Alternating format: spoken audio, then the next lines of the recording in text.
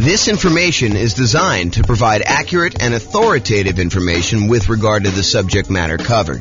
It is offered with the understanding that the presenters are not engaged in rendering legal, accounting, or other professional services. If legal advice or other expert advice is required, the services of a competent professional should be sought. Welcome to the Salt Lake City Real Estate Investing and Real Estate Financial Planning Podcast. Learn all about investing in real estate in Salt Lake City, Utah, with a combination of real estate financial planning and modeling with numbers specific to Salt Lake City, plus syndicated, more generalized recordings of live and pre-recorded real estate investing classes, not all of them specific to Salt Lake City. Be sure to stay tuned after the podcast for a message from our sponsors. Well, good evening and welcome everyone. I am James Orr, and tonight's presentation is BRRRR Real Estate Investing Strategy. And BRRRR stands for Buy, Rehab, Rent, Refinance, and Repeat. I always got to stop and think about that. So I'm going to jump right into the presentation. So this is part of a series that we're doing where we're digging into all of the different real estate investing strategies. So far, we've done the buy and hold real estate investing strategy, where we talked about buy and hold property, short-term and vacation rentals. Then the next class, we did a whole series on the nomad strategy. Nomad strategy is buying a property, moving in as an owner-occupant, living there for a year, and then converting that property to a rental after living there for a year, sometimes a little bit more.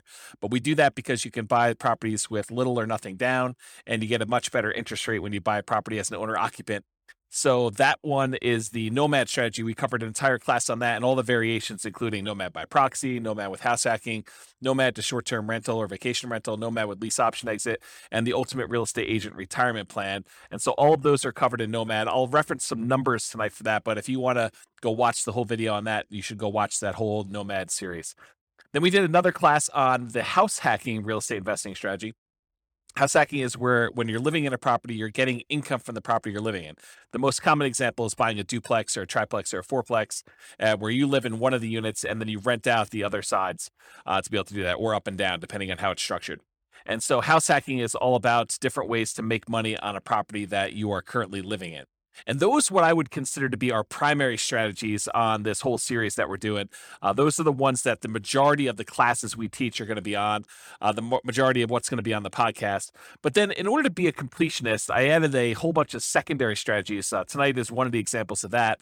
So tonight we're going to cover the BRRRR strategy: buy, rehab, rent, refinance, and repeat. That's what BRRRR stands for. And we'll talk about how BRRRR works, what all the components of that are. And then we're going to do a class on quick turning, flipping properties. We'll do a class on creative financing, all the different owner financing subject to rent to own, lease option, lease purchase, and the ultimate strategy. We'll cover all those in there. Do a class on wholesaling and wholetailing, do a class on options and option auction, and then tax liens and tax deeds. And then to kind of round out the secondary strategies, we'll do a whole class on partnerships and syndications, which will include the three different roles as a partner: deal maker, or syndicator, the money partner, and the loan partner. And so those are kind of like bonus sessions. So it's considered kind of like a bonus session where we talk about those and compare them. And then a couple of things that I'm just not going to recover in any of the classes. I'm not going to do a class on real estate investment trust. You can go ahead and talk to your stockbroker about buying real estate investment trust. And some topics that people often ask me about that I'm like, hey, James, why aren't you covering probate or short sales or foreclosures or pre-foreclosures? It's because they sort of are already included in the other strategies as we go through them. They're not like their own unique strategy. They're like ways to find deals in many cases. So that's why we're not going to cover those separately. But those are the classes we have. Each one of these will have its own separate, structured class like we've been doing here. So if you want to go back and watch those, you can, and reference them as needed. Okay, so what is BRRRR? Most people are doing the BRRRR strategy as buying a property, usually at a very significant discount, so that they can rehab the property with the ideal of being able to completely eliminate their down payment. So in an ideal world, you buy a property at such a big discount that you can go in there, do the rehab on the property, get it all fixed up, have another appraisal done, refinance the property such that you leave $0 in the deal. So you've acquired a property with absolutely nothing down, and you have 20% of equity when you acquire the property. That's like the goal, the like ideal kind of like the perfect scenario that happens. Now, in reality, it rarely happens that way where you're able to get a deal where you have completely eliminated your down payment. It's much more likely for you to leave, 1, 2, 3, 4, 5, maybe 10% of the price of the property in the deal when you do that. So when you do your refinance, you're usually going to leave a little bit of money in the deal, unless you happen to find an exceptional deal or the market changes and you're able to find these types of deals where you're able to do that. So that's what the BRRRR strategy is about. So when you typically buy the BRRRR properties, you have to be buying for significantly below the after repaired value, which we often call ARV, after repaired value. So to be able to buy a property, you do that. Often you're needing to buy in that 70% to 75% of the after repaired value range. With major rehabs, it may even be lower. So if you buy a property that needs even more work, a lot of times you'll need to get even bigger discount than that 70 to 75%, because realize that you're going to have all of your acquisition costs going in to buy the property on the first time. You're going to have holding costs while you're doing the rehab. You have your rehab costs, and then you've got your secondary, refinance costs of getting the secondary loan on that. So there's quite a bit of expense in getting the deal done. And a lot of times the loans, in order to do the first part of the property, when you do your first acquisition, it's usually some type of hard money loan in a lot of cases, not all the time. And those tend to be a little bit more expensive loans to begin with. So in order to buy these properties, you need to be able to get very significant discounts on them. There are two flavors of BRRRR that I kind of like to think about. And just so you know where I'm coming from, BRRRR used to be my primary strategy. So a long time ago, when I first started getting involved in real estate investing, this was the strategy I went to first. And I used the strategy for a long time until I switched to other strategies, but primarily buy and hold and a little bit of nomading is primarily what I've been focused on lately. So the two flavors of BRRRR, though, cash purchase and then refinance. So a lot of times you'll go in there with all cash, you'll buy the property. Sometimes it's your own cash, sometimes it's a partner's cash, sometimes you're borrowing money against another property you own. So it's a quasi form of cash, but you're buying the property for cash, and then eventually, once you're done with all the rehab, you're refinancing the property, pulling all your cash back out. Another flavor of BRRRR is where you finance the purchase to begin with, and then you do a refinance in order to get your original loan paid off, and you leave very little money in the deal at that point. And remember, for number two, the one where we do the finance purchase, you'll be financing the property twice. So remember to account for 2 closing costs and 2 financing costs in order to get that loan. So you'll have to do the holding costs while you're rehabbing it, which is often a little bit more expensive. And then you'll do the financing and closing costs on that second kind of permanent loan that you're going to do for, in a lot of cases, 30-year fixed rate financing in order to have that property long-term as a rental. All right, so I'm going to use the same format we've been using for some of the previous classes where we talked about, all the different characteristics or way to kind of inspect a real estate investing strategy. And you'll notice me talking about some things, and you're like, but James, what about this really unusual example where I do this thing and I do this thing and it works out this way? Sure, there's lots of exceptions to what I'm saying. So I've tried to categorize all the different real estate investing strategies, but I'm sure I missed some, kind of like less common or less frequently used, which may be the most common thing for you, right? That's the hard thing for me, is that you may say, well, I always do it this way. And so for you, it seems super, super common. But having seen these for a long time and done a bunch myself, this is what I think is the most common. And of course, there may be exceptions to that. I think of all the different strategies, BRRRR may be one of those ones where this is especially true, where there are so many different exceptions to BRRRR. There's so many different ways to kind of break this out and slice it up and make it happen that you're bound to find a lot of different exceptions with BRRRR, more so than I think in a lot of the other strategies where I tend to cover a lot more comprehensively what's going on. And remember, this is not one of our primary strategies. This is one of our secondary strategies that we're sort of covering just to be completionists, but this isn't really our primary strategy. It's not our primary teaching mechanism for these episodes for the podcast and recordings. Okay, so another warning, just because you don't think there's a chance that X can happen doesn't mean it won't happen. This is designed to be a starting point discussion to help you make better investing decisions on your own with additional knowledge. So please do your own research. Don't rely solely on me to get all this done. Okay, so BRRRR variations. So there are some different ways to do BRRRR, and I primarily did single-family homes for doing our modeling here, but you could have just as easily said, I'm going to do BRRRR, and I'm going to find only duplexes, or I'm going to find only triplexes, or only fourplexes, or apartments, or I'm going to do single-family homes, or condos, or townhomes, or whatever you're going to do. So there's lots of different ways to kind of approach this from a different property type perspective. And then the other thing is, you could purchase properties locally. And if you notice, like we talk about nomad or house hacking, we're always talking about local properties because the nomad strategy, you have to move in. You have to be an owner occupant. So unless you're doing like a vacation home and doing partial time there, we're always talking about your local market. The same thing with house hacking. House hacking, by definition, is you're making money on a property that you're living in.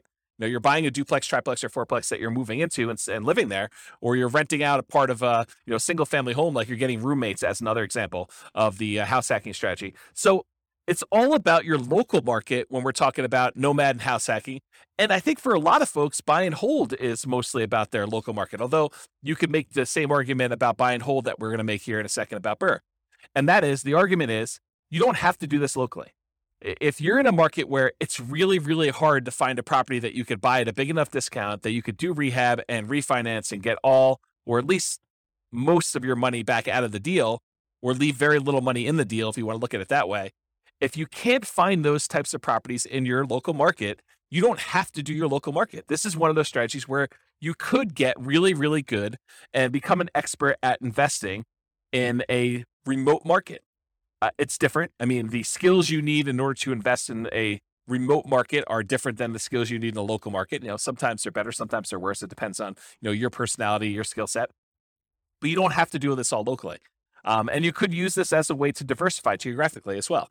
So I just want to point out that you're not moving into these properties. So you literally could do this in a local market or a remote market. And there are markets that are much better for finding BRRRR properties than others. There's markets where, it's not uncommon to get discounts when you're buying cash flowing properties. In some markets, that's like near impossible.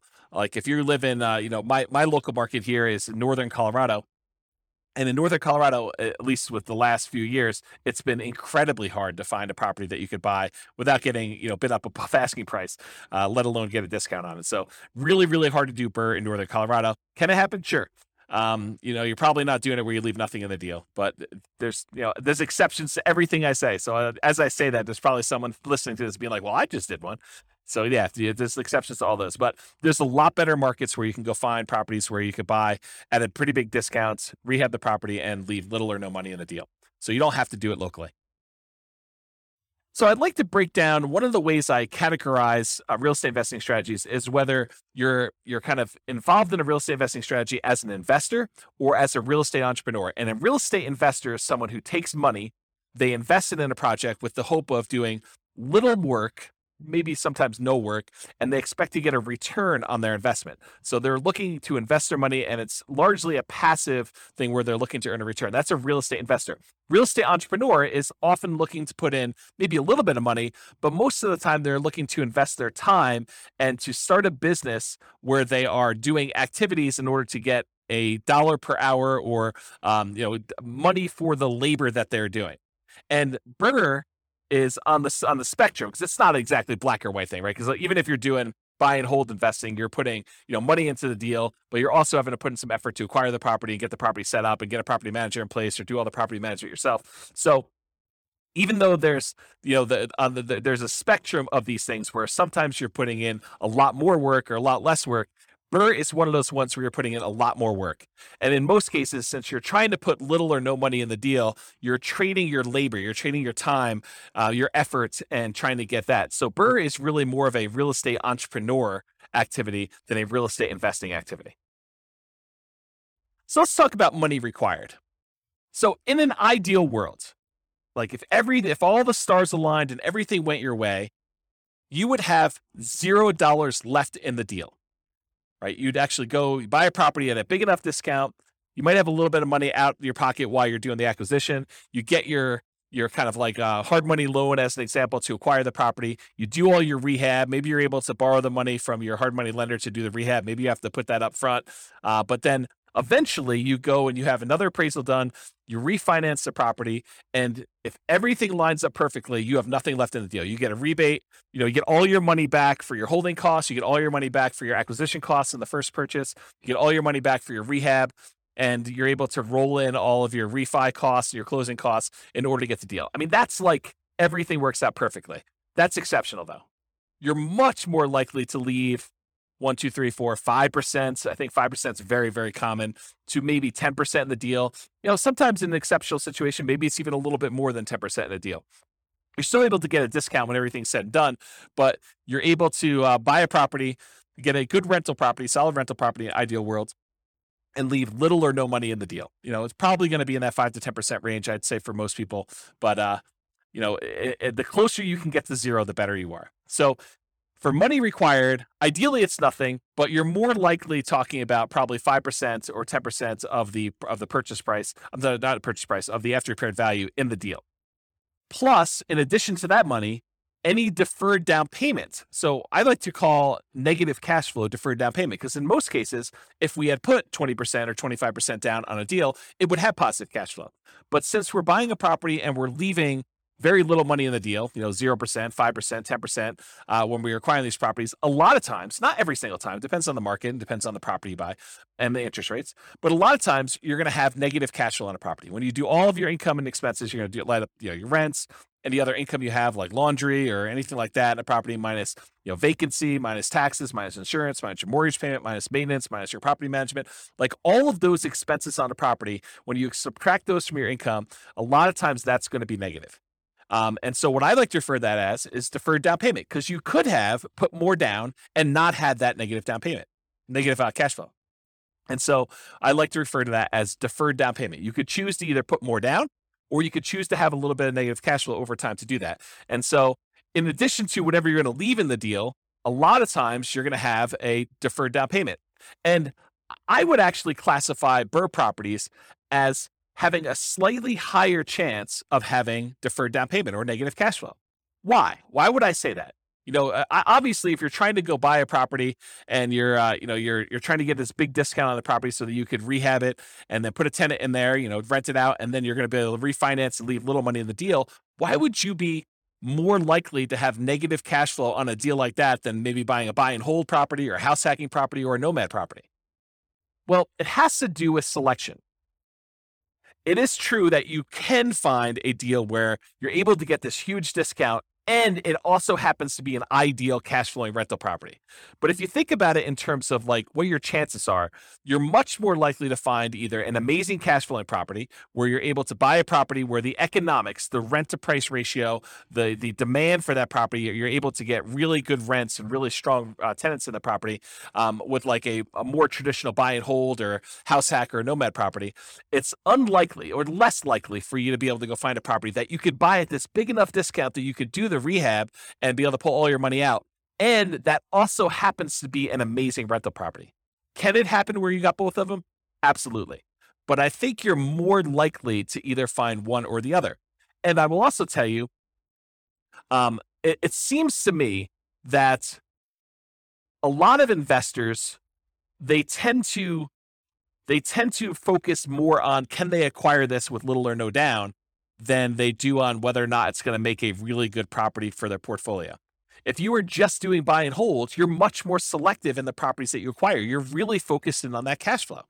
So you tend to buy these properties that have really good cash flow, long-term rental or short-term rental economics.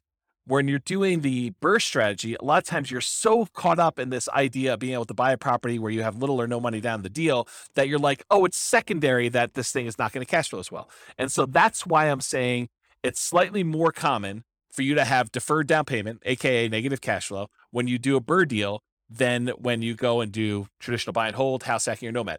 Now, it sure helps that you buy the property at a big discount, because getting a discount really improves your cash flow. I mean, you're only financing that one portion of the deal. Although if you're doing a traditional buy and hold and you're leaving nothing in the deal and you got 20% of equity in your property, it's the same starting position that you have when you have a BRRRR property that you're doing 20% left in the deal, then you do 20% left in the deal for a buy and hold in most cases. But there are some downsides of doing BRRRR in that a lot of times the financing you get when you do your refinance is at a little higher, slightly higher interest rate than you'd get if you did your traditional buy and hold up front. Not always. I think that there are some loan programs where you can get very, very close, or sometimes you can do just as good. But I think there are some advantages historically to buying buy and hold properties where you get 20% down, you're acquiring the property that way. Okay, let me make sure I covered all my notes here. So I talked about finding properties that you can get at a discount, and the ideal rents are less common. Buying at a discount means that it helps with cash flow. Interest rates on the refi loans can be higher. than purchase money mortgages. And with buy and hold, house hacking, nomad, you can often be more selective and find better cash flow deals because that's what you're focusing on. And of course, there are lots of exceptions to that. So really, the money required, I've covered already. The amount you leave in the deal, that's going to be a requirement of the money you have in there. Any deferred down payments, so that's that negative cash flow you've got. And then, of course, you need reserves. It would be stupid for you to go buy a property and try to do it with no reserves. So is this really a strategy you can do with $0? I don't think so. I mean, even if you could find a property that you have nothing in, so that would be $0 that you're leaving in the deal. Maybe you have a property where you have no negative cash flow, but even with both of those, you need to have reserves. And so I think at a minimum, you're going to want to have 6 months of reserves on a property that you're acquiring as a rental. So no matter even if you can find a deal where you're able to leave nothing in the deal, and you can get a property where you don't have any deferred down payment or negative cash flow, you're still going to need reserves. And so this is really not a true nothing down, no money required strategy. It could be nothing down in that you really don't need any money for the down payments because you're able to get, a deal where you have no money left in the deal. But for the most part, you'll still have the need for reserves. Okay, so credit required. It is true. Often you can get a hard money loan for the initial purchase before you do the refinance.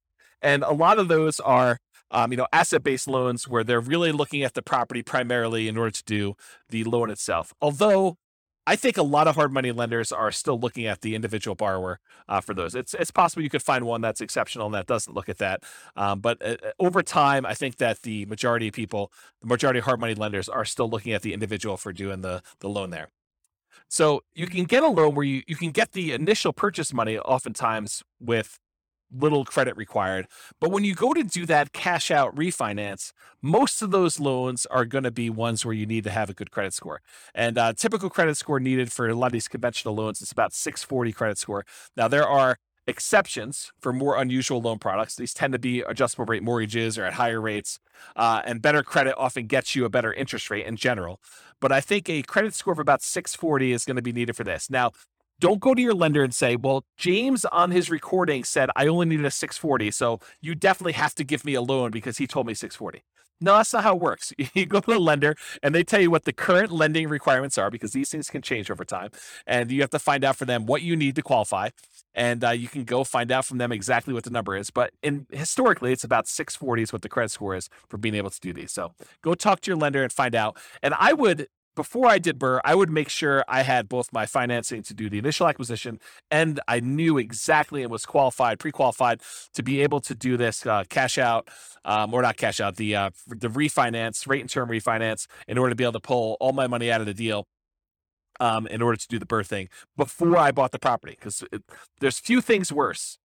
I guess there's some strategy you can do, but there are a few things worse in my mind than going through all the work of thinking you're going to buy this property, rehab it, thinking you're going to convert it to a rental, only to find out that you could not get this rehab loan after you've done all the labor and gotten in the deal. So you can still probably sell it and make money, but a lot of extra effort to do that.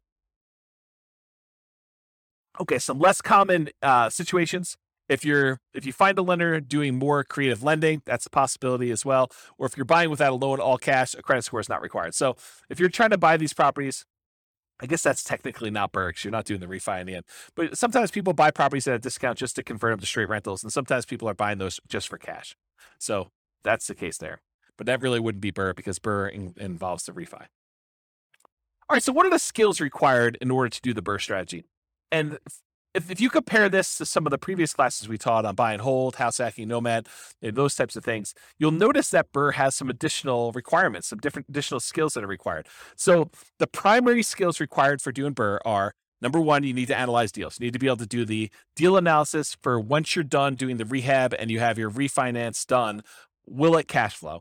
And also the deal analysis to say, okay, I'm going to acquire this property. Here are the costs for doing my rehab. Here are the costs for doing my holding costs. Here's the initial acquisition costs. Here's my refinance costs, and then how much will I have in the deal? And then go do your deal analysis after that. So that's a skill you need, deal analysis skill. In addition to that, you need rehab estimating skills, or you need to hire someone who has rehab estimating skills in order to help you find out how much it's going to cost you to take this property that you just bought at this big discount and do all the work required in order to make it a good long-term buy and hold property. So you need someone who can estimate what work is required and how much it will cost to do that. In addition to that, you need to be able to find discounted deals that also cash flow. And in my opinion, this should not be overlooked. This is probably one of the main things that you're being compensated for by being able to find these deals. This is, the equity you're earning by doing this, is being able to find deeply discounted deals that you could do the rehab and be in the property for very little or nothing, down on after the refi, and that will also cash flow once you're out of the deal. Once you're done with your refi. So I think you need to be able to find those types of deals, and I think that's an exceptional skill to have. In addition to that, you need to be able to acquire the property, and then you need to do the refi financing. So you need to be able to do whatever acquisition financing you line up, hard money loans or private money or your own cash, and then you need to be able to do the refi financing in order to be able to do that. It's another skill. And then different than the rehab estimating, you need to be able to either do the rehab yourself or you need to be able to manage a rehab team. So you need to be the person that swings the hammer and goes in there and does all the work, brings in the subs if you have those guys doing certain things, or you need to be the person that, manages a team of other people that are doing all that work for you. And then in addition to that, once you convert the property to a long-term rental, you need all the traditional skills of property management. And again, that's either you doing the property management yourself directly or you hiring a professional property manager, and then you need the skills of being able to manage the manager. So I have a note here, skills of property management can vary depending on whether you're managing long-term rentals yourself, hiring a property manager, or doing short-term rentals. So 3 different types of management skills depending on which way you're going. And the skills of rehab can vary depending on whether you're doing it yourself, managing contractors, or managing a general contractor. So realize that the skills that you require, in my opinion, are much more involved than buy and hold, house hacking, or nomad. I think this is a much more active, much more real estate entrepreneurial activity, and it requires more skills and higher levels of skill than a lot of the other strategies would. All right, so Shane Paris, Farnham Street, I finally went and looked up his name. I had forgotten his name for the last 3 presentations and kept forgetting to look it up.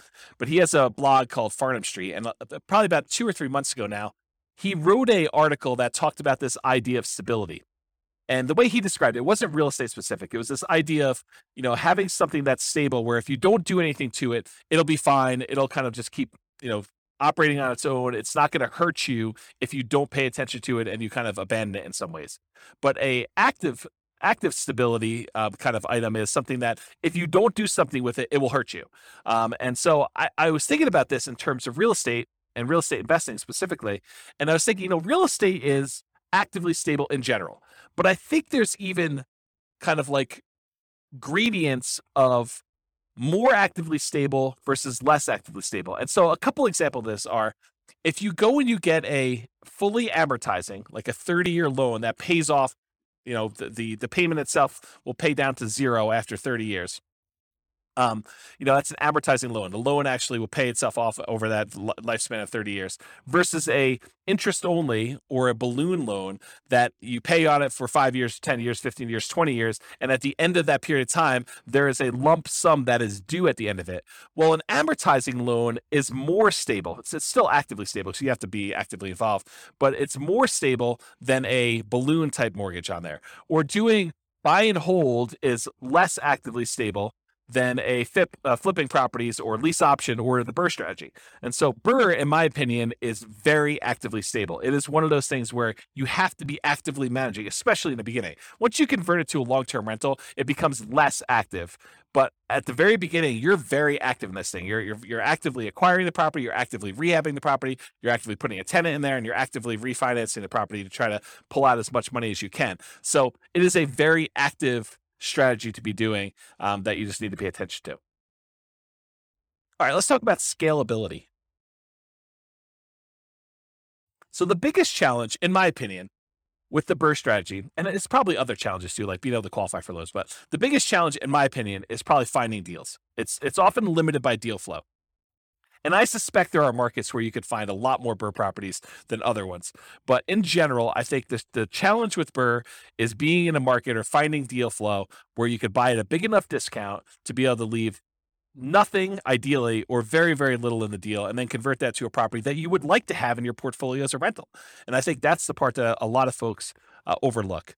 But So as far as scalability, how can you scale this thing? Can you acquire as many properties as you want to acquire in order to hit whatever your financial goals are? And with BRRRR, I think that you're limited by deal flow, finding enough quality deals. So from that perspective, it's harder to scale. It's going to mean slower acquisition speed because you got to find deals that are good enough quality to be able to acquire them at a big enough discount and also have them be good long-term rentals. However, on the other hand, to kind of argue the other side of this, it requires significantly less down payment than traditional buy and hold properties to acquire. When you do traditional buy and hold, you're able to get a property for 20% down or 25% down. In some rare cases, if you want to get PMI and the owner occupant properties, 15% down. But when you're doing the BRRRR strategy, you could leave 5% in the deal. And that's still better than leaving, 15% or 20% or 25%. So from that perspective, it's easier to scale. It requires less capital upfront to do that. More labor, because you got to do all the rehab and refinance and, getting all the tenants and getting the property set up. So, from a scalability perspective, I don't think this is as easy to scale as you might think. If your limitation is down payments, then I think this definitely helps you along that path. You still got to be able to qualify for the loans. You got to qualify for the refi loans. And if they're not cash flowing good enough, then you need to have the debt to income ratio in order to be able to qualify for the refis, in order to be able to acquire the properties and do the refi outs. So that's what I think about scalability with the BRRRR strategy. All right, let's talk about risk exposure. In my opinion, the BRRRR strategy has a high risk rating. And I think some of the other strategies we've talked about, the buy and hold, the nomad and the house hacking, we kind of rated these a little bit lower in risk. And the reason why is I think you have extra risks when you're doing the BRRRR strategy that you don't have with buy and hold or house hacking or nomad. So you have a double risk exposure, in my opinion. You have the risks during rehab and the risks of long-term rentals. So what risks do you have? So the risks include amplified returns, and these can be both positive or negative. But whenever you have a small down payment, it amplifies the returns. So if you have a little amount of money invested and you make a return on it, a positive return on it, the returns look larger because the amount of money you made is on a small amount. But it goes the other way too. If you have a loss, if you have negative cash flow or the property value goes down or you have something happens to the property, you have a negative return on that, that also gets amplified because you had a small amount of money in the deal. So you can get amplified returns with the BRRRR strategy, just like you can with the nomad strategy, or in some cases house hacking if you're putting little down when you're buying these owner occupant properties. So that's the same risk we'd see there, but you see it with BRRRR because a lot of times you have nothing in the deal or very little in the deal. In addition to that, I believe you have an increased likelihood of negative cash flow, those deferred down payments we talked about when I talked about money required. And the reason why is you have small or no down payments in the deal. So a lot of times, you're leaving little money in the deal, and that's why you have a little bit of deferred down payment. If you had put more down, you wouldn't have the negative cash flow. But because you decided to buy a property and try to do a refi where you left no money in the deal, then a lot of times you have some negative cash flow there. In addition to that, you have limited selection of the ideal cash flowing properties. Really, one of the characteristics of trying to do BRRRR is finding those properties you can get at a big enough discount where you're able to leave little or no money in the deal. So a lot of times those don't cash flow nearly as well. And so you have a limited selection of these ideal cash flowing properties because they also need to meet the criteria of needing rehab and being able to buy them at a big enough discount where it makes sense to do those. And then in addition, you have an increased likelihood of negative cash flow because you get slightly worse financing and interest rates when you do these refinances, especially if you're doing cash out refinances. So a lot of times you get penalized a little bit on that interest rate. Not all the time, but a lot of times you'll be penalized with doing those types of loans. And so for those three reasons, smaller no down payments, the limited selection of the ideal cash flowing properties that also qualify as BRRRR, and that slightly worse cash flowing interest rates are the reasons why you'll have negative cash flow. So that's an additional risk you see in BRRRR. In addition to that, you have all the rehab risks. So all the risks you have of doing construction on a property, opening up a property and finding out that things are much worse than you thought, or there happens to be a hurricane right after you bought the property and all the costs of plywood and lumber goes through the roof and you have that risk, or you can't get your rehab people to do the job. They prove unreliable or something happens to them.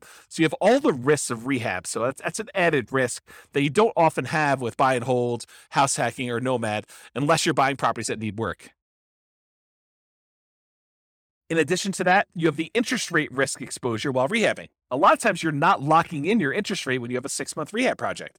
If you have a 3-month rehab project, a lot of times you're floating that interest rate. And, if you caught it, just like we did here the last few months where we saw the interest rates rise very dramatically over a very short period of time, you may have thought your cash flowing property was going to be cash flowing at X. And now it's cash flowing much worse than X because the interest rates rose by, 2 points in 2 months. If that was the time when you were rehabbing your property, that could be problematic. And so you have this interest rate risk exposure while you're doing the rehab. And then you have the risks that we normally see with house hacking and buy and hold and nomading, a price decline during ownership. While you've converted it to a rental, prices can go down. I mean, honestly, it could go down while you're doing the rehab too, but I really thought of it during the time when you're buying, when you're holding the property as a rental. You could see a decline in home values during that time, or rents could decline during your ownership period. Those same risks appear in the buy and hold and house hacking and nomad as well, but they're not exclusive to the BRRRR strategy. And then in addition to that, if for something happens and you're unable to make those payments on the loan, you have a credit risk. If you can't make payments on your mortgage, then your credit is at risk of doing that. And that's the same as buy and hold and nomad and house hacking. And then in addition to the ones, these also are shared with buy and hold, nomad, and house hacking. You have the typical tenant property management risk. You have the risk of being sued for violating fair housing. People say you discriminate against them by, trying to put a tenant in the property, or someone slips and falls in your property. You have those risks as well. And some of these can be offset by some insurance, but at the same time, you do have those risks doing BRRRR. Some of them are unique to BRRRR, like the rehab risks and interest rate risks while doing the rehab, and probably increased likelihood of negative cash flow. But some of them are shared across all their strategies as well. That's why I think BRRRR has a higher risk rating, which I would consider just high in general, but it's higher than buy and hold, nomad, and house hacking, in my opinion. So let's talk about profit speed, how quickly you can get at money, and what's the magnitude of the money you can get at. So if you've never seen this before, this is my return quadrants. And it basically shows the 4 different primary areas of return that you get from rental properties, plus the return you get from reserves, and then we sum them up. So the ones on the right-hand side are more like cash now. That's cash flow and tax benefits, depreciation, cash flow from depreciation. And then on the left-hand side is more like cash later, appreciation and debt pay down. So those tend to be, right side is more immediate money. The left side is more like wealth building sort of thing. And then the ones on top, appreciation and cash flow, those are more speculative. They're relying on the market to perform well. You're relying on rents to continue to go up and stay where they are, or property values to continue to go up as you want to see appreciation there. And if the market goes down, we see a drop in prices, you'll have some negative appreciation there. Or if rents don't hold up, if we see a decline in rents or a kind of pullback in rents, you might see your cash flow dip or go negative if it's really close. And then the ones on the bottom are less speculative. They're more certain, and that is the debt pay down portion of it. So as long as you make the payments on the mortgage you have, you're going to pay down a certain amount of debt each year until that thing is paid off if you have an amortizing loan. And then, of course, unless the tax law changes, you're going to get the tax benefits of depreciation. So the ones on the bottom are more certain, less speculative, and the ones on the top are more speculative and less certain. And then I already went over the left and right ones. So in terms of BRRRR, you typically start seeing a profit within 6 months. Usually it's after you do your rehab and you get your tenant in the property and you're able to start getting some cash flow on it. That tends to be when you see it, your profits start coming in. And then rents and security deposits are typically paid in advance. So you usually get that a little bit front loaded. And then cash flow is usually a percentage return on the amount you had invested. So if you think about, leaving nothing in the deal, then of course you'd have, in theory at least, an unlimited, an infinite return on your investments. You have $0 left in the deal, although you're always going to have reserves. So it's never really going to be zero unless you happen to get, property that you could pull your reserves out with a cash out refinance. Then I guess technically it could be unlimited in that way, infinite returns. But usually it's considered to be a percentage of the amount you had left in the deal, cash on cash return, or if you're buying it or all cash, it's cap rate in that case. And then you often have with BRRRR, which is relatively unique for a BRRRR strategy, you often have a big paper return from forced appreciation. So when you acquire the property and you're able to capture that appreciation, the equity you had in the deal that you kind of worked with the rehab in order to capture, that's a big paper return you have. Most of the time, though, you're not able to spend that. It just kind of shows up on your balance sheet as, oh, now I got an extra, whatever it is, $50,000 from this property that I bought, at a big discount. And then you have cash flow from depreciation, and that could be cash flow with each paycheck. So you can go to your employer and say, hey, I'd like to change my exemptions because I know I'm going to have this depreciation benefit and I don't need to pay in as much in taxes on my paycheck, so I can get a little bit more from each paycheck when I do that. Or you can get it at the end of the year in the terms of tax savings, whether you pay in less if you owe money, or that you actually get a rebate at the end of the year if you didn't make any adjustments, and you usually get a rebate because your exemptions are not set up the way they should be. Okay, so that's profit speed. So how do you find these BRRRR deals? Because I think that's one of the biggest challenges with this strategy. So the most common methods for finding BRRRR properties is going to be inside the MLS, for sale by owner, and wholesalers.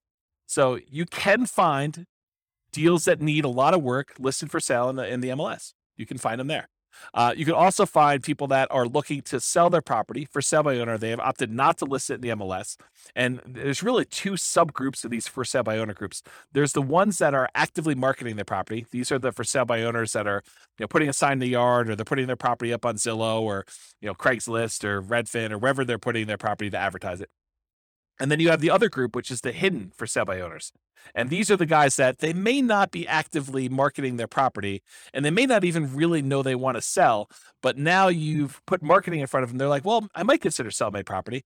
Or you network with somebody, you're at your church, or you're at a club or something like that, and you're talking to people about your business of trying to find properties that need rehab. And someone says, well, I have a property that needs a lot of work. We had tenants in it, and the tenants trashed the place, and now I'd like to acquire that property. Now I'd like to sell that property rather. And you're like, well, I'd be interested in buying it. And so they could be hidden in that way, that you have to find either through marketing, putting out, ads or postcards, or, pay-per-click, or any of those strategies. We'll cover those in another class, but all the different strategies for marketing in order to find sellers for sale by owners, or you could do through networking, being out and about and talking to people about what you do. And then the third group is wholesalers. Wholesalers are usually the ones doing the marketing. In some cases, they're providing properties inside the MLS, although a lot of wholesalers are doing direct mail or pay-per-click or have a website, and they're marketing, or they're doing networking, and they're trying to find deals, and then they're finding the deals, putting them under contract, and then they're assigning the rights of their contract to you in exchange for a fee. So that's really what wholesaling is. And those are probably the most common methods for you to find BRRRR properties. Now, you can find BRRRR properties in other ways. You could do auctions. You could find foreclosure auctions, or IRS auctions, or other types of like DEA, drug seized houses or stuff like that you could buy at auction. Or in some cases, a bank may have properties that they've taken back in foreclosure, and they've got that the bank actually owns, real estate owned by the bank, and they may be willing to sell you the property. So that's a more unusual method. Or maybe you go and you find a property where the seller hasn't been paying their taxes, and you're able to buy a tax lien on the property. And after waiting a while, the seller opts, or the owner of the property opts not to pay their taxes, and you're able to foreclose on the property with your tax lien, and you're able to acquire property that way. So another more unusual strategy, I'd say highly unusual to do a strategy that way in most cases, but those are other ways for you to find the BRRRR type deals. All right, so searching for BRRRR deals, you need to find two things.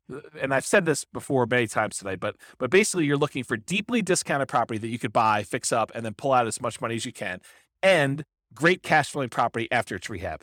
And in my opinion, most investors are going to let the second criteria, where they are most concerned about the cash flowing property, they're going to let that one slip, because they believe, hey, if I could just get a great deal with nothing down, that's worth it for me. And yeah, it's not the best property for cash flow, but that's okay, because I'm able to buy this property with very little in the deal, and that's more important to me. Depending on what you're trying to accomplish, that may not be the best strategy, and we could show numbers for that probably in another class, but that may be short-sighted.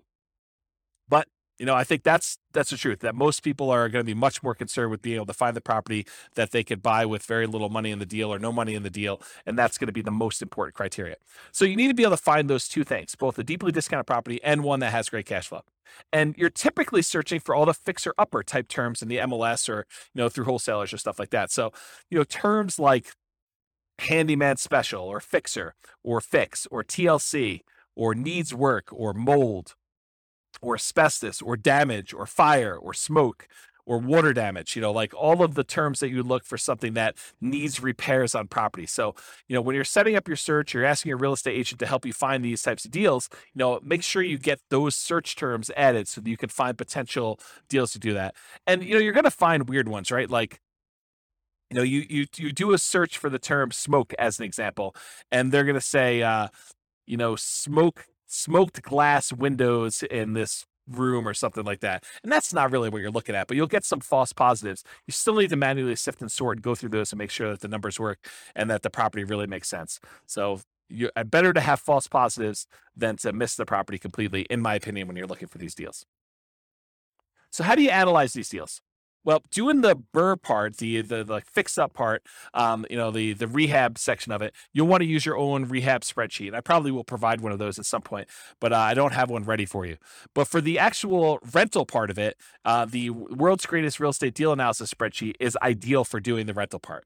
So you have to do the property after you do your refinance. You'll do a kind of like put down how much you have in the deal and what your rent is on the property and all the other expenses of it, and you could do that. And you can get a copy of the spreadsheet at realestatefinancialplanner.com/spreadsheet, and it is, I call it the world's greatest real estate deal analysis spreadsheet because it's awesome for doing rental property analysis as to whether or not you should buy and hold a property.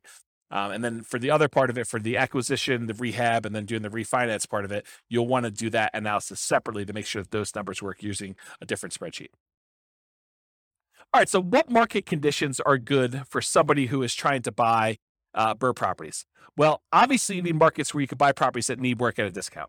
If you can't do that, it's hard to do the BRRRR strategy without buying properties at a discount. So that's like the number one criteria. But ideally, otherwise, you need markets with good cash flow and markets with strong appreciation and rent appreciation. You want to be buying in a market where you're going to get some good appreciation, and in markets where you're going to get some good rent appreciation and cash flow is going to improve over time. It's challenging to do the BRRRR strategy in markets with significant negative cash flow with reasonable down payments. A property that even if you put 20% down, it wouldn't have good cash flow. Or markets with no or negative appreciation and rent appreciation. So, properties that they're the same price they were 10 years ago, or properties where rents are going down because the population is declining and you have a surplus of inventory and low demand. Those are hard markets to do this strategy in. And I think in some markets, not all markets, but in some markets, the way you're able to find properties that need a lot of work and you're able to buy at a big discount is because demand is a little bit softer in those. When we see in really, really hot markets, even the properties that need a lot of work were getting bid up and going for much closer to retail, where there wasn't nearly as much room to be able to buy these properties at a big enough discount to be able to do the refinance out and leave very little in the deal. And remember, it doesn't have to be your local market. You can do this remotely, specifically with BRRRR. So accessibility or availability. So these can be some of the hardest deals to find. It's not like you're just trying to find a property that you could buy at a big discount, do rehab on, and then sell it, make a profit. Those are easier, right? Because you don't have to find a property where you can do that. And after you're done doing that, it's going to have amazing cash flow. That's part of the challenge. It needs to be both a deeply discounted deal where you can go in, do rehab, and pull as much money as you can out of the property so that you leave as little in the deal as you can. And then once you do that, it has to also cash flow like crazy. So these can be some of the hardest deals to find, in my opinion. They must be both that fixer-upper and good cash flowing rentals. And some markets are much easier than others. So you can invest in remote markets to find these deals. So as far as being able to have accessibility and availability, this is a hard one. It's not like nomading where, a lot of properties would look at nomading and now we're being selected based on a whole different level of criteria. These are like, there's not that many that come along, and so this could be your limiting factor. So can you use your retirement account to do BRRRR strategies? Yeah, you can use your retirement account to invest in BRRRR strategies with a self-directed retirement account because you're not moving into the property. You're not living in the property. You will be limited in the amount of rehab that you could do directly if you're using your own retirement account, because I don't think you're supposed to be doing the labor on your properties that you're doing that. There may be some exceptions with some types of self-directed retirement accounts, but in general, you're not supposed to be doing the labor yourself. So you could be limited in what you could do with that. And it may also change the financing you use. A lot of these self-directed retirement accounts, self-directed 401k, self-directed IRA accounts, they require a much larger down payment or loan to value when you do your refi on the loan. And so you may not be thinking about, 80% loan to value. You may be thinking more like 65% loan to value, which makes it much, much harder for you to be able to acquire properties at those ratios and leave very little in the deal. So now we're going to talk about the quantitative analysis. Up to this point, we've talked primarily about the qualitative analysis, like the qualities of doing the BRRRR strategy, like accessibility and scalability and risk and down payments required. Now we're going to really dive into numbers. And so I will start off. I hope it is my sincere hope that I have not been discouraging to you about doing the BRRRR strategy, because it is a lot of effort and a lot of work to find deals that are amazing. But when it works, it is absolutely amazing. Like, this was my primary strategy. This is the strategy I started with. And when you can find these deals and you can acquire properties and leave very little in the deal or nothing in the deal, and they cash flow, it's awesome. I mean, just absolutely amazing. So it's worth the effort if you're willing to put in the effort to try to find these. If I had to start over again and do this from the beginning, I'm not sure this would be my only strategy. I probably would do this, and I try to find as many of these as I could, unless I found a honeypot where I could get an unlimited number. I probably would be doing other strategies in parallel at the same time, trying to justify or trying to speed along the process by doing more than one strategy at the same time. But here you go. So for the quantitative analysis, when BRRRR works, it can be amazing. So how well does the BRRRR strategy perform toward achieving financial independence? And I'll just make a note here. Each of these things that I'm doing here, each of the analysis we did, they literally could be their own hour, 2 hour, some of them full day classes by themselves. I could dig in deep and I could explain to you how things are working and look at all the different metrics and how risky they are and how risk compares doing one strategy to another. And is it better to do more down payment? Is it better to keep higher reserves? What's the impact of doing reserves? What's the impact of doing property management? So there's all sorts of variations and subtlety and kind of nuance that we could do, where I could do an entire hour, 2 hour, full day class on each one of these. So I'm going to do like a big picture overview where we talk about how long it takes to achieve financial independence for a fictitious couple with very specific assumptions. Okay. It is naive, though, to generalize these results. Don't think, oh, it is always that way, because when James did his analysis, in this example with Norm and Norma, which is who we're kind of using to prototype through a lot of this modeling, when he did those analysis with them, it seemed like this was better. Well, this won't always be better for everyone in every situation.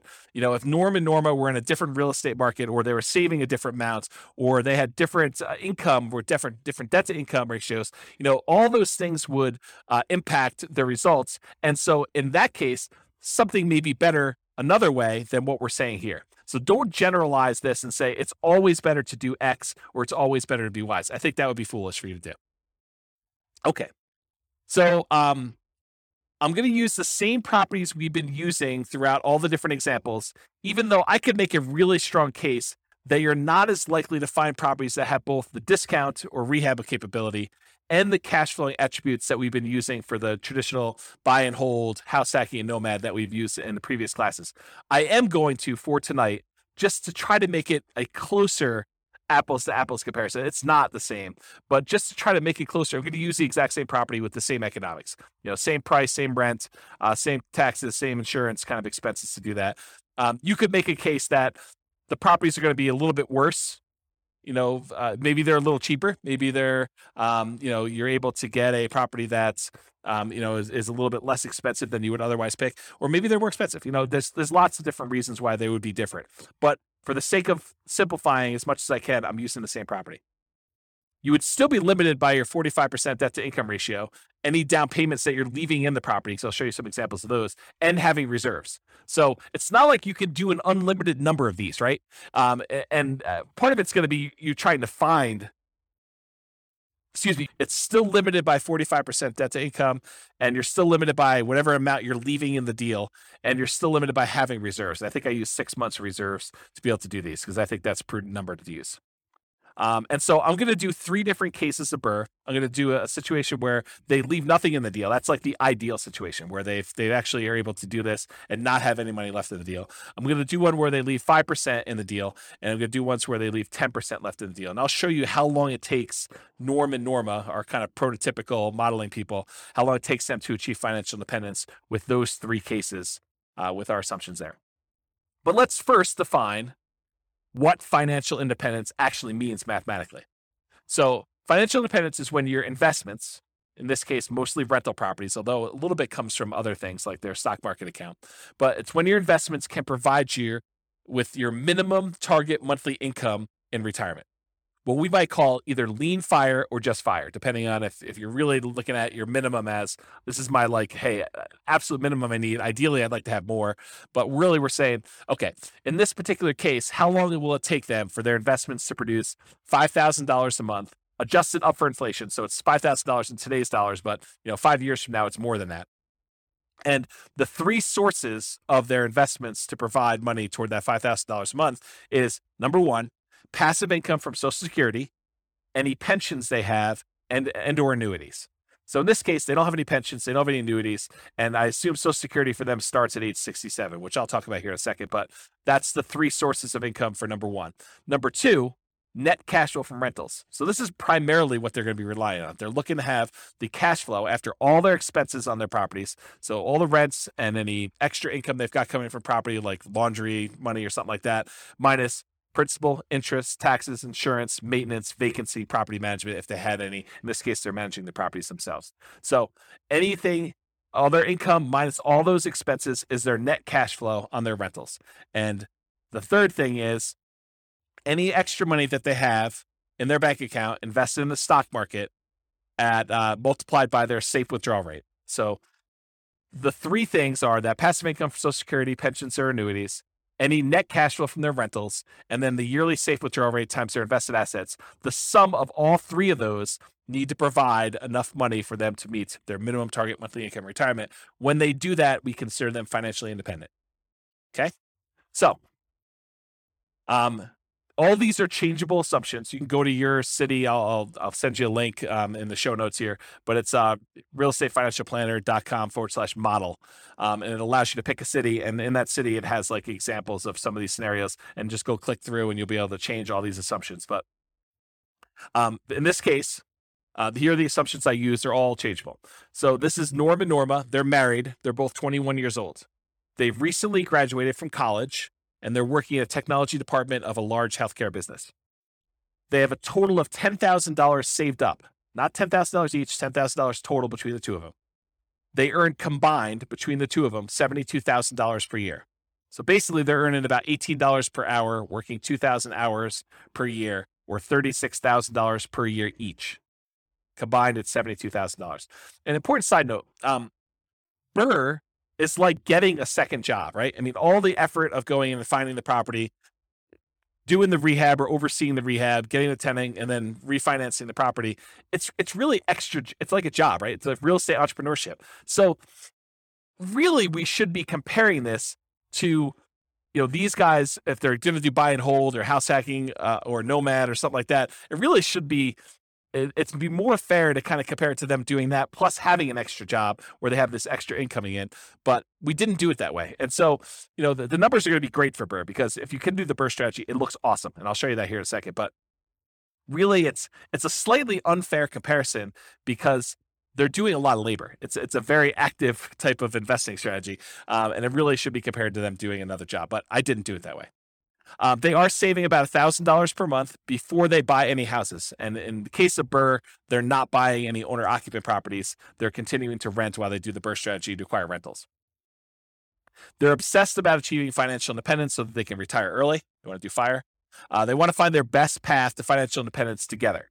And best doesn't always mean fastest. Sometimes it's fast, but less risk. So we'll talk about that in another class. We won't have time to talk about it tonight. They're both going to take Social Security at age 67. So at age 67, Social Security does kick in.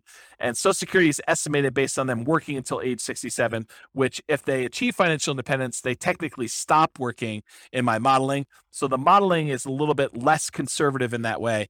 But honestly, if they achieve financial independence before they're 67, it really doesn't matter that Social Security kicked in. It just kind of boosts them. But they already achieved financial independence if they did that. And if they hadn't by then it really is legit that they worked till 67 anyway. So it's good in that way. Although you could claim that my modeling is the tiniest bit sloppy, and that I just assume that the amount they're getting from Social Security is based on them working till 67, when if they stop working earlier, it's technically not. Okay, I'm also going to be using the interest rates that I had in the handout for loan type mortgage insurance comparisons. I'll put a link to that in the show notes as well. But this shows you all the different interest rates that I'm using in all these different classes for owner occupant loans and also investment loans. And I did not penalize BRRRR for doing these refi loans, even though I think sometimes you will see a small premium for doing these refis out. And so I'm going to use the 6.625 number for doing the BRRRR strategy. All right, some more changeable assumptions. So I modeled this for 60 years, 720 months. We assume their tax rate, their effective income tax rate for calculating the cash flow from depreciation is 17.85%. We assume it's a 3% inflation rate. That's the long-term average. The Fed's target rate is 2%. I happen to be recording this at a time of really high inflation, and so the numbers seem really, really low. But over a very long period of time, that's a good number to use, 3%. We're using that 6.625% mortgage interest rate. It's 20% equity rate and term refi.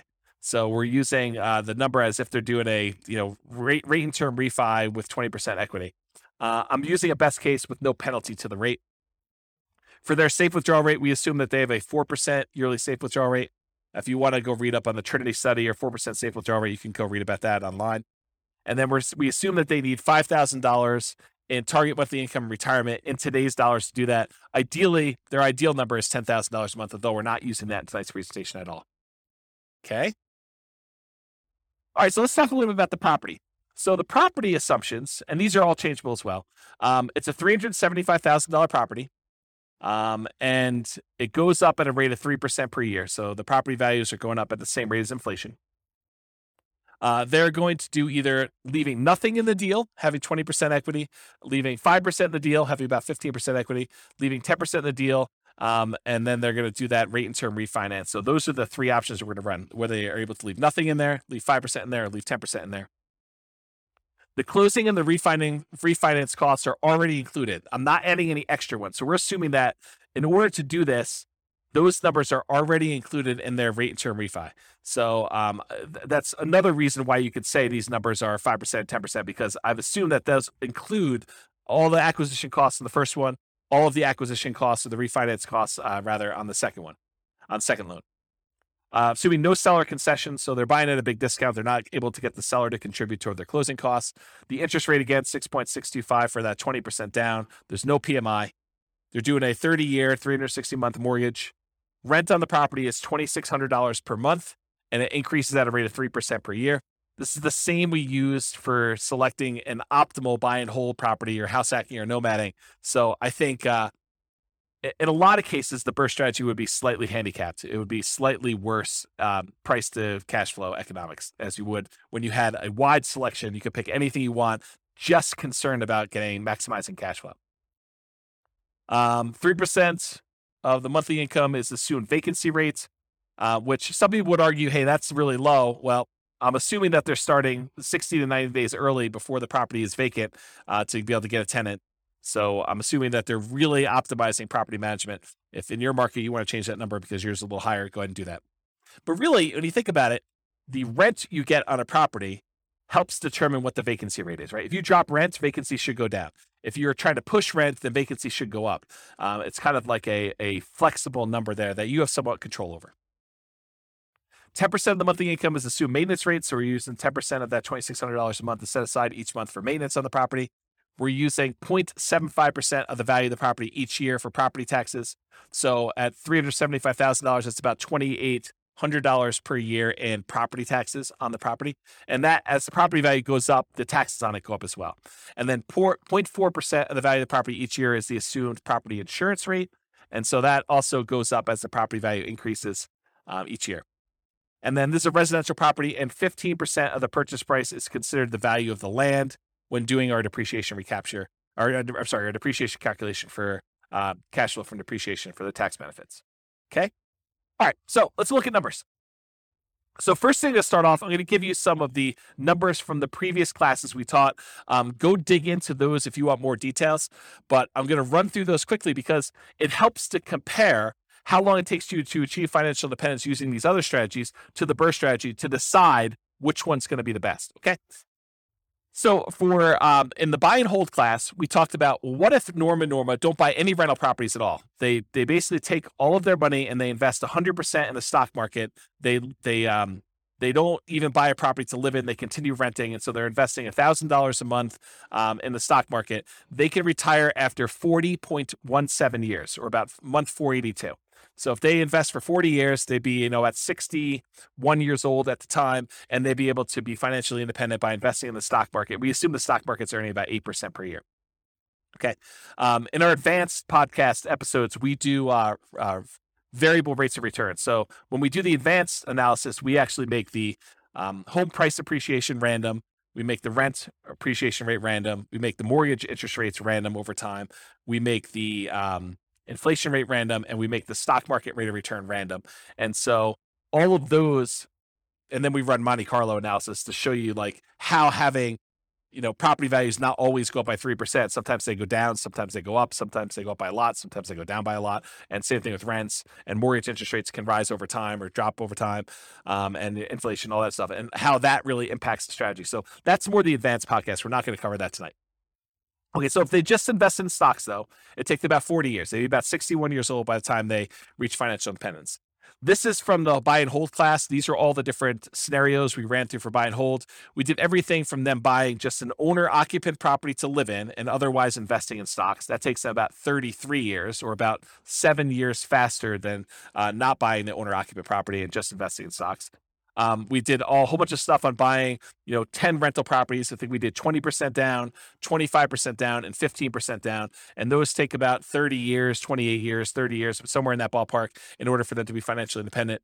We talked about buying a property to live in and then buying 10, 15% down payment rentals, or 20% down payment rentals, or 25% down payment rentals. And those all took about 33 years, give or take, in order to achieve financial independence. And then we talked about buying properties and converting them to short-term rentals where you get more income on the property. And short-term rentals was a really good strategy for them. They were able to be financially independent in about 25 years, or about 24 years, or about 25 years, depending on how much they put down, 20%, 15%, or 25%. And then we did buying an owner-occupant property to live in and also buying short-term rentals. And that's take a little bit longer. So it's better for them to keep renting and just do the short-term rentals if they're really trying to optimize for financial independence. Okay, so those are all the different numbers for the buy and hold. These are the numbers summarized for the Nomad class. So go look at the Nomad class for watching this. But if they buy 10 Nomad properties, so basically they buy a property with 5% down, they move in, they live there for a year, or however long it takes them to save up their next 5% and be able to qualify for the loan. Then they buy their next property with 5% down. They convert the last one to a rental, and they live in the next one for a year, or however long it takes them to save up their down payment and be able to qualify for the loan from debt to income. And so they move in, they live there for a year, or however long it takes. Then they buy their next property, and they convert the last one to a rental. They do that until they have 10 properties. Okay. And if they do that, it takes them 27 years to be able to be financially independent. Okay. If they do like a mix between the Nomad strategy and buying discounted properties that they can do some fix up and capture some equity with, it takes them a little less than 20 years to do it with that strategy. If they buy 10 properties and instead of them moving in, they have someone else move in on their behalf, like, their kids who go to college, they buy properties for them each year and they have them move each year, or they do it with their parents who want to live near them and be their grandkids or something like that. But if they do what we call Nomad by proxy, where we have someone else move in on their behalf, it takes them about a little less than 18 years to achieve financial independence doing that. If they do the Nomad strategy where they're nomading each year, but once they convert it to a rental, they convert it to a short-term rental, not doing just traditional long-term rentals, it takes them about 13 years or so in order to be able to be financially independent if they do that. If they do Nomad, but they also get a roommate, they house hack, that takes them about 22 years to do it with one roommate, takes them about 20 years with two roommates, takes them about 18 years with three roommates, or it takes them about 17 years with four roommates. Okay. And then if they're short on down payment, they can use a strategy called Nomad with lease option in order to have a tenant buyer come in after they move out of the property and try to buy the property from them after they've leased it for a year or two or three. And they're able to use the non-refundable option fee in order to put the down payment to provide that from them. That takes about 32 years or so for them to be financially independent using that strategy. Or if you have a real estate license and you're able to buy a property to move into for yourself and you get a rebate back because you have earned a commission when you buy your own properties, then you could do that. And that takes about 26 years for you to be financially independent if you happen to have a real estate license and you're doing that strategy. That's the ultimate real estate agent retirement plan. It's combining Nomad with you having a real estate license. Okay. So if you want more information on that, go watch the Nomad class, but I'm going to use those numbers here at the end. So I wanted to run through what they were. And then here's the house hacking numbers. We really have 5 different groups for house hacking. And basically, if I remember correctly, how did I do this? I did, if they're doing Nomad with house hacking, there's certain numbers there. And then if we did, and there's different roommates. So we have house hacking with 1 roommate, 2 roommates, 3 roommates, 4 roommates. And that's buying one property and doing it. It takes them 394 months, 373 months, 334 months, or 304 months to do that, depending on how many roommates they have. The lowest one is the one where they have 4 roommates. Or if they buy one property and they house hack, but then they buy additional rental properties, 10, 15% down rentals or 10, 20% down rentals, it's shorter for them to do that, 357 months to be able to acquire properties that way. Or if they have different roommates and they're buying the rental properties there, really the fastest one is going to be 273 months. And that is it's tied for them either having 3 roommates or 4 roommates and putting 25% down. So I'll just try to summarize those. If we really want to dig into that, go watch that class and go in the show notes and look at the handouts. You can see a lot more details, but there's a whole bunch of different data up here for different numbers and different situations. This is why it could literally be a whole day to do like one of these, because I could go into detail and really dig into what's happening and why. Okay, so let's do the second to last slide here. And this one shows a combination of all of the different time to achieve financial independence from all the different classes that we've done so far. So on the left-hand side here, if you're looking at the handouts or you happen to be watching the video, on the left-hand side are all the buy and hold strategies. Those are kind of highlighted in this green area. Then there's another section of a variety of Nomad strategies. Then there's a section highlighted in orange that show you all the Nomad with house hacking strategies. Then there's a couple extra Nomad type strategies. And then there's a red box, which is the BRRRR strategy, which I'm going to get to here in a second. And then all here on the right-hand side are the rest of the house hacking varieties that we covered in the house hacking class. So jumping right into the number for BRRRR, if you do the BRRRR strategy and you do the one where you leave nothing in the deal, then it takes you 11.7 years, about 141 months to achieve your minimum target monthly income in retirement. So achieving financial independence that way. And by you, I mean Norm and Norma with their very specific set of assumptions. If they leave 5% in the deal, they do a BRRRR strategy, they do the buy, they do all the rehab, they rent it out, they do a refinance, and they leave 5% in the deal, it takes them about 16.92 years, 203 months. It's hidden behind the thing on the slide deck, so it's hard for me to read. But it's 203 months is how long it takes to do that. If they do and they leave 10% in the deal, then it takes them 21.75 years, or about 261 months, in order to be able to achieve financial independence. So it's much easier if you could see this visually. So if you're watching the video, pause the screen and kind of compare the strategy that you're considering to some other strategies that you're like also considering, or that you're like, I'm curious about this one. But if you look at it, BRRRR tends to be one of the better strategies, by far. I mean, and when BRRRR works, BRRRR is amazing. So if you look at this, BRRRR kind of crushes a lot of these, especially if you can do ones where you leave nothing in the deal. The next closest one is probably doing Nomad, where you convert them to short-term rentals. So the number one, the best one to do is BRRRR with nothing in the deal. The next best one, though, is doing Nomad and then converting them to short-term rentals. And the other Nomads, they tend to do really, really well. Like all the Nomads with house hacking, Nomad by proxy, Nomad fixer-upper, which is kind of like a slight variation of BRRRR. It's not exactly BRRRR, but you're fixing up properties, trying to get them at a discount. So if you look at those, though, BRRRR and Nomad are both really, really good. House hacking is probably the next best one. depending on which one you do. And then, of course, traditional buy and hold is still amazing. It's a lot better than doing stocks, but it is not as good as a lot of the nomad ones, a lot of the house hacking ones.